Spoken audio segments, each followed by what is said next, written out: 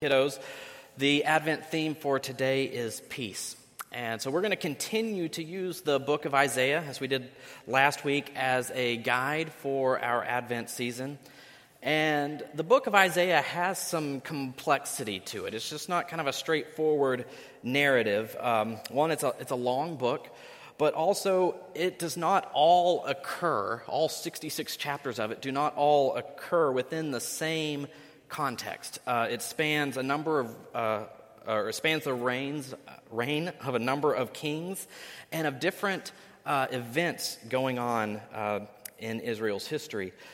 But not only that, it's important to us today because it not only speaks to Isaiah's immediate historical context and where he was, but it also points to this greater future fulfillment that we will see in Christ the Messiah. And so last week we looked at a passage from Isaiah 8, and today we're going to focus on a section in Isaiah chapter 11, so just a few chapters later. And it's important to know that what we'll look at today covers or shares the same historical context as what we covered last week. And I want to point this out for two reasons. One, because just knowing context is very important for our understanding of the Bible. We have to know what it was saying, what the meaning of it was for that time. But as we draw forward, as we draw from that, we also see the meaning of that in the New Testament. We see the meaning of that in Christ, and we see the meaning of that for our lives today. So context is important. But it's also important kind of for us in this little series, this Advent series, because next week and the week after that, we're still going to be in Isaiah, but the context is going to change. And so we'll get to that in the weeks to come. But just to say there's a little bit of a time warp that's going to happen from what we've covered last week and this week and the next 2 weeks. So just to very, very briefly recap where we're at in the context. So in case you weren't here, in case you slept in, or maybe you were sleeping during the sermon, whatever it might have been, just a very quick recap. So first, we're in the BC times, right, way before Christ. And more specifically, we can narrow this down to around 732 to 716 BC. That's pretty specific. How do we know that? Well, we know that because King Ahaz is mentioned in the text of Isaiah. And we know when King Ahaz ruled. And we know when he reigned. We also know that during the time of King Ahaz, we know that the Assyrian Empire was the big power player in the region. They were the big people on campus in that area of the world. And the nation of Assyria was known for its brutality. It was not a peaceful people. That's not really what they were known for. They boasted in how they not only defeated their enemies, but they slaughtered them. So this isn't in the Bible. This is from archaeological evidence from the Assyrian Empire. This is what one of the kings said about their military battles. He says, "I destroyed, I demolished, I burned. I took their warriors prisoner and impaled them on stakes before their cities." He also described a battle where 3,000 were killed and many others taken prisoner. "Many of the captives I burned in fire. Many I took alive. And from some I cut off their hands to the wrist. From others I cut off their noses, ears, and fingers. I put out the eyes of many of the soldiers. I burned their young men and women to death." That's the kind of stuff that they celebrated, in a way. Not necessarily the nicest people to be neighbors to. Think about this nation of Judah, and it's surrounded by, or it's just borders to the north, the nation of Israel, which is Judah and Israel, and then there's the Assyrian Empire, and they're this kind of dominating threat of the time. So I bring all this in context to say that Isaiah finds himself in these times, in these very uncertain, very troubling, very tense times. The Assyrians are bad, King Ahaz is bad, the nation of Judah has fallen into detestable practices, and they're failing to honor God. But even as bleak and as dark and as troubling as these times were, God calls people to be faithful stewards of his truth, and that's what Isaiah was. So as we turn to God's word, let us first pray. Holy God, though nations rise and fall, though generations come and go, though the flowers bloom and wither, your word, O Lord, endures forever. Lord, make your Spirit to illuminate our minds to your wisdom and stir within our hearts a renewed passion for your grace, and reveal to us how you are beckoning us ever forward to be ambassadors of your love and truth and peace. Amen. So Isaiah chapter 11, verses 1 through 10. Isaiah writes, "There shall come forth a shoot from the stump of Jesse, and a branch from his roots shall bear fruit. And the Spirit of the Lord shall rest upon him, the Spirit of wisdom and understanding, the Spirit of counsel and might, the Spirit of knowledge and the fear of the Lord. And his delight shall be in the fear of the Lord. He shall not judge by what his eyes see, or decide disputes by what his ears hear, but with righteousness he shall judge the poor, and decide with equity for the meek of the earth. And he will strike the earth with the rod of his mouth, and with the breath of his lips he shall kill the wicked. Righteousness shall be the belt of his waist, and faithfulness the belt of his loins. The wolf shall dwell with the lamb, and the leopard shall lie down with the young goat, and the calf and the lion and the fattened calf together, and a little child shall lead them. The cow and the bear shall graze, their young shall lie down together, and the lion shall eat straw like the ox. The nursing child shall play over the hole of the cobra, and the weaned child shall put his hand on the adder's den. They shall not hurt or destroy in all my holy mountain. For the earth shall be full of the knowledge of the Lord as the waters cover the sea. In that day, the root of Jesse, who shall stand as a signal for the peoples, of him shall the nations inquire, and his resting place shall be glorious." The word of the Lord. Thanks be to God. So let's draw our attention back to verse 1, because Isaiah uses some interesting imagery here. He says, "There shall come forth a shoot from the stump of Jesse, and a branch from his roots shall bear fruit." So what's supposed to come to mind here, you can put your imagination hats on for a second, is this big tree. All right, so picture this big tree. And this tree has been cut down at its base. And all that's left now is this stump. You think, well, why does Isaiah suddenly sound like a lumberjack here? There's a reason for that. He's getting across this imagery that the tree represents the nation of Judah. The nation of Judah is supposed to be this strong, this mighty, this noble tree, this flourishing, life-giving thing, this oak of righteousness and justice, this refuge for the oppressed. But instead, the nation and its kings, like Ahaz, have squandered God's covenant blessing through their corruption, through their idolatry, through their disobedience. And as a result, what's supposed to be this magnificent tree is cut down, sawed in half, left but nothing but this smoldering stump. And you've seen stumps. They look pretty dead. Not really much hope for a stump. And it sounds like in this passage that God is just done with his people. He's just cut the tree down, and all that's left is a stump. But, and this is a big but, not the kind of big but from the song, not B-U-T-T, but B-U-T, and this is a big one. It's an important one. But God promises that this stump, this smoldering stump that has been cut down, will be a holy seed. God's going to insert life into this stump. And from this stump, this shoot will grow. It might start small. This little sprout is going to grow up from this stump, this new life to spring up from the roots, because God is not done. God will restore his people. And Isaiah describes how God promises to do this through a special person. Isaiah gives us kind of God's method for this. And in the few chapters leading up to chapter 11 where we are, Isaiah has already been giving almost little spoiler details about this person. I couldn't think of the word I was looking for. In chapter 7, verse 14, Isaiah spoke these familiar words that we hear around Christmas time. Therefore, the Lord himself will give you a sign. Look, the maiden is with child and shall bear a son and shall name him Emmanuel. That's in this section.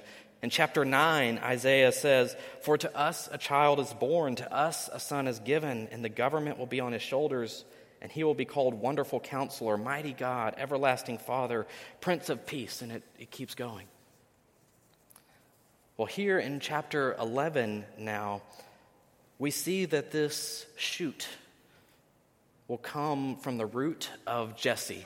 All right, so my Bible scholars out there, who's Jesse? David's father. Yeah, David's father. King David's father is Jesse. And so the shoot is going to come from the root of Jesse. It's going to come from David's lineage. And this person, as Isaiah continues into verse 2, says that, and the Spirit of the Lord shall rest upon him, the Spirit of wisdom and understanding, the Spirit of counsel and might, the Spirit of knowledge and fear of the Lord, and his delight shall be in the fear of the Lord. So under this person, this special person that we'll just go ahead and name as the Messiah, under this Messiah's rule and authority, Isaiah describes it using really interesting illustrations, as we see in verses 6 through 9. The wolf shall dwell with the lamb. Okay, can you get a mental picture of that? The wolf shall dwell with the lamb. Do you see the contrast there? The leopard shall lie down with the young goat, and the calf and the lion and the fattened calf together, and a little child shall lead them. So, parenting 101, we know not to leave our little kids with lions, right? We know that. Hopefully you know that. Taking them to the zoo is okay. Sending them out in the African safari on their own, probably not the best parenting advice. And he continues, the cow and the bear shall graze together. Their young shall lie down together, and the lion shall eat straw like the ox. The nursing child, so just think, a baby child that's still nursing will play over the hole of a what? Of a cobra. Again, parenting 101, don't do that. Isaiah is using some images here to say something. The weaned child shall put his hand over the adder's den. That's also describing a poisonous snake. What's it describing here? What is Isaiah trying to paint a picture of? He's trying to paint a picture of peace. Where there was once hostility and tension and violence and destruction against one another, no longer there will be. I think this is great. But remember, Isaiah is also not writing this from an ivory tower. Remember his context. Remember the troubles that he's facing, his culture, his world, and in the midst of that, Isaiah receives from God a promise. And this promise is for hope. That though the times are dark, there is hope. Though there's hostility and tensions and these crazy Assyrians, there is going to be peace. And we'll lastly look at verse 10. In that day, the root of Jesse, who shall stand as a signal for the peoples, of him shall the nations inquire. I kind of like how the NIV translates that. The nations will rally to him. It's this picture of, so there's the nation of Judah and Israel and God's people, but it's all these other nations coming in joyful procession to be a part of this new hope, this new community.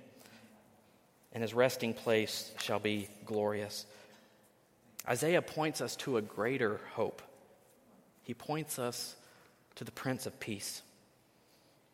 And just as I said last week that faith is the foundation of hope, well, faith is the foundation of peace. And through faith in Christ, first we have peace with God. We see in Romans 5:1, since we have been justified through faith, we have peace with God through our Lord Jesus Christ. And Colossians 1, similar. For God was pleased to have all his fullness dwell in him, and through him to reconcile to himself all things, whether things on earth or things in heaven, by making peace through his blood shed on the cross. Friends, that's the gospel message. That's the message of salvation, that through faith we can be reconciled to God and have peace with God, and that's amazing. But the Spirit of Christ is not just concerned about our individual salvation. Christ calls us forward to share that peace with the world. We're to have that outward expression of God's peace. Even though we live in a world of unrest, in a world of troubles, in a world of times that feels dark, wars continue. Injustice continues. Violence and oppression and exploitation continue. Poor leadership and power struggles, they continue. Idolatry and corruption, all that still continues. Not much has changed from the times of Isaiah to now. And all these things, we know that Christ's peace is greater. And sure, it's easy to look at the global stage. We can look at things that are happening in Ukraine. We can look at things happening in other parts of the world. And we can, say, gosh, the world is a dark place. The world needs peace. But friends, it's got to start right here with us. Christ calls us to be the light on the hill, to receive his peace and to represent his peace to the world. And like I said, even this world of conflict and unrest. And this idea of peace, we talk about it in church, and we can light a candle, and it sounds nice, it sounds pleasant. We want to, say peace on earth. If you're in a beauty pageant, you might say, I wish for world peace. It sounds nice. And it's pretty easy when things are going in our favor, but when we disagree with someone, or when someone upsets us, that whole idea of peace isn't so easy. In fact, sometimes we're just not very good at it. And I'm not just talking with strangers, the person that cuts you off on I-10, or, that cuts in front of you at the grocery store. I don't know if that happens, but you know what I mean. Just situations where there's some stranger that just causes you just to get frustrated. Not talking so much about that.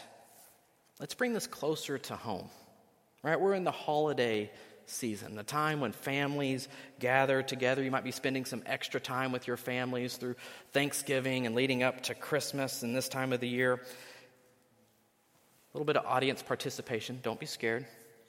Who's ever had some family drama? Let's show of hands. Yeah? Who's ever gotten upset with a relative? Show of hands. Some of you are reluctant, but we know. Is it easy to show peace in those situations?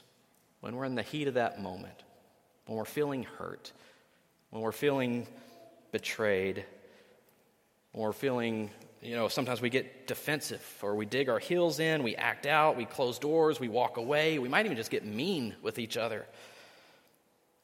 But living in the peace of Christ for us today means extending that peace. The peace that we have received. Hebrews chapter 12 says, make every effort to live in peace with everyone and to be holy. Without holiness, no one will see the Lord. Or as Paul writes in Ephesians 4, make every effort to keep the unity of the Spirit through the bond of what? Through the bond of peace. Now, I like this verse in Ephesians because Paul is speaking here directly to the church. We know we kind of have family dysfunction and everything like that. Well, the church is a family too. The church, the body of Christ, we are called to be this united community of people who exemplify the peace of Christ amongst one another. That doesn't mean we're always going to agree with one another, but it should mean that we, of all people on the planet, we as followers of Christ are supposed to set the model. We're supposed to demonstrate forgiveness and reconciliation and grace and love and peace, even when it's hard, even when it's uncomfortable, even when we just don't want to. When people see us, they ought to see the peace of Christ actively working. But it's in the practice of that peace that I'm afraid we fail far too often. Now, this isn't a new problem for us today. It's not like we just the generation today has struggled with this. Pretty much all of Paul's letters in the New Testament are addressing conflict. They're addressing disagreements in the church and unrest in church communities. And Paul labors through his letters to try to bring people back to their common bond in Christ and to bring their perspective back to the Prince of Peace. Ephesians 2, one great example. Just notice how many times it mentions just the word peace. But now in Christ Jesus, you who were once far away have been brought near by the blood of Christ. For he himself is our peace, who has made the two groups one and has destroyed the barrier, the dividing wall of hostility, by setting aside in his flesh the law with its commands and regulations. His purpose was to create in himself one new humanity out of two, thus making peace. And in the one body to reconcile both of them to God through the cross, by which he put to death their hostility. He came and preached peace to you who were far away, and peace to those who are near. For through him we both have access to the Father by one Spirit. Consequently, you are no longer foreigners and strangers, but fellow citizens with God's people, and also members of this household built on the foundation of the apostles and prophets, with Christ Jesus himself as the cornerstone. In him the whole building is joined together and arises to become a holy temple in the Lord, and in him you too are being built together to become a dwelling in which God lives by his Spirit. It's a call to peace. It's a call to unity. Paul even says here, Christ is our peace. Christ is the one foundation on which we are all to stand. And so if all we do is talk about grace and talk about forgiveness and talk about peace, but don't actually practice those things, then we fail to represent what Christ is all about. We fail to represent Christ to the world. And what good is it to confess it if we don't practice it? When we don't practice peace, we become labeled judgmental, closed off, cold, unwelcoming. We become really no different from the world around us, and we become hypocrites. The very thing that turns most people away from the church, when we don't practice what we preach. Why would anyone really want to believe in something that says it stands for peace and love and forgiveness, but doesn't actually practice those things? The death of the church will not come from a threat on the outside. The death of the church is at risk from the hypocrisy on the inside. And so here's my call for action for us today as we continue in this holiday season, this Christmas season. As people saved by grace, saved by the Prince of Peace, who might you need to talk to this holiday season? What neighbor, coworker, family member, friend might you need to invite to lunch or to coffee in order to seek peace, forgiveness, reconciliation?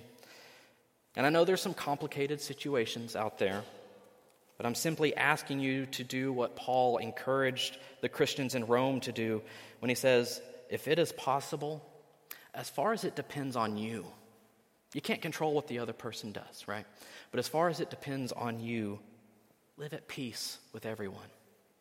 What steps can you take to extend the peace of Christ to others? Not just with the handshake and the greeting time, but to extend the peace and the reconciliation and the love to others. So how might you begin that conversation?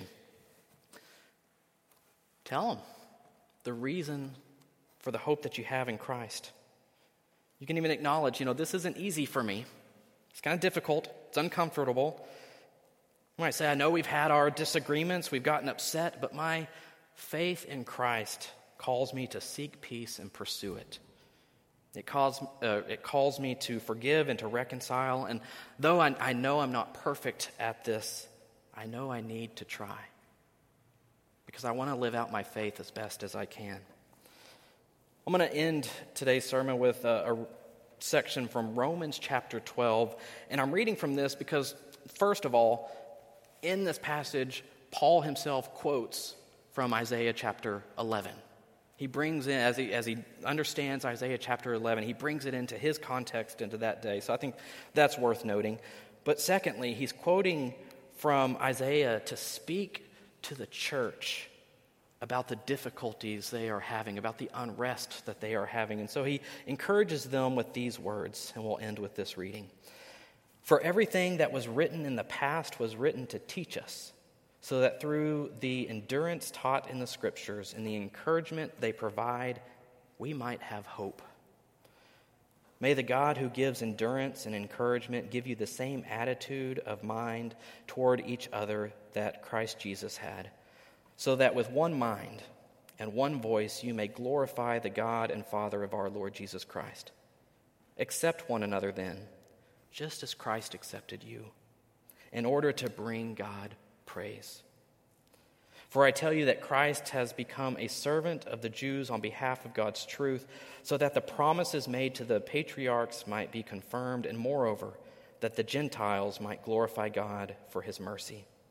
As it is written, therefore I will praise you among the Gentiles. I will sing the praises of your name. Again, it says, rejoice, you Gentiles, with his people. And again, praise the Lord, all you Gentiles. Let all the peoples extol him. And this is where he quotes from Isaiah 11. And again, Isaiah says, the root of Jesse will spring up, one who will arise to rule over the nations, and in him the Gentiles will hope.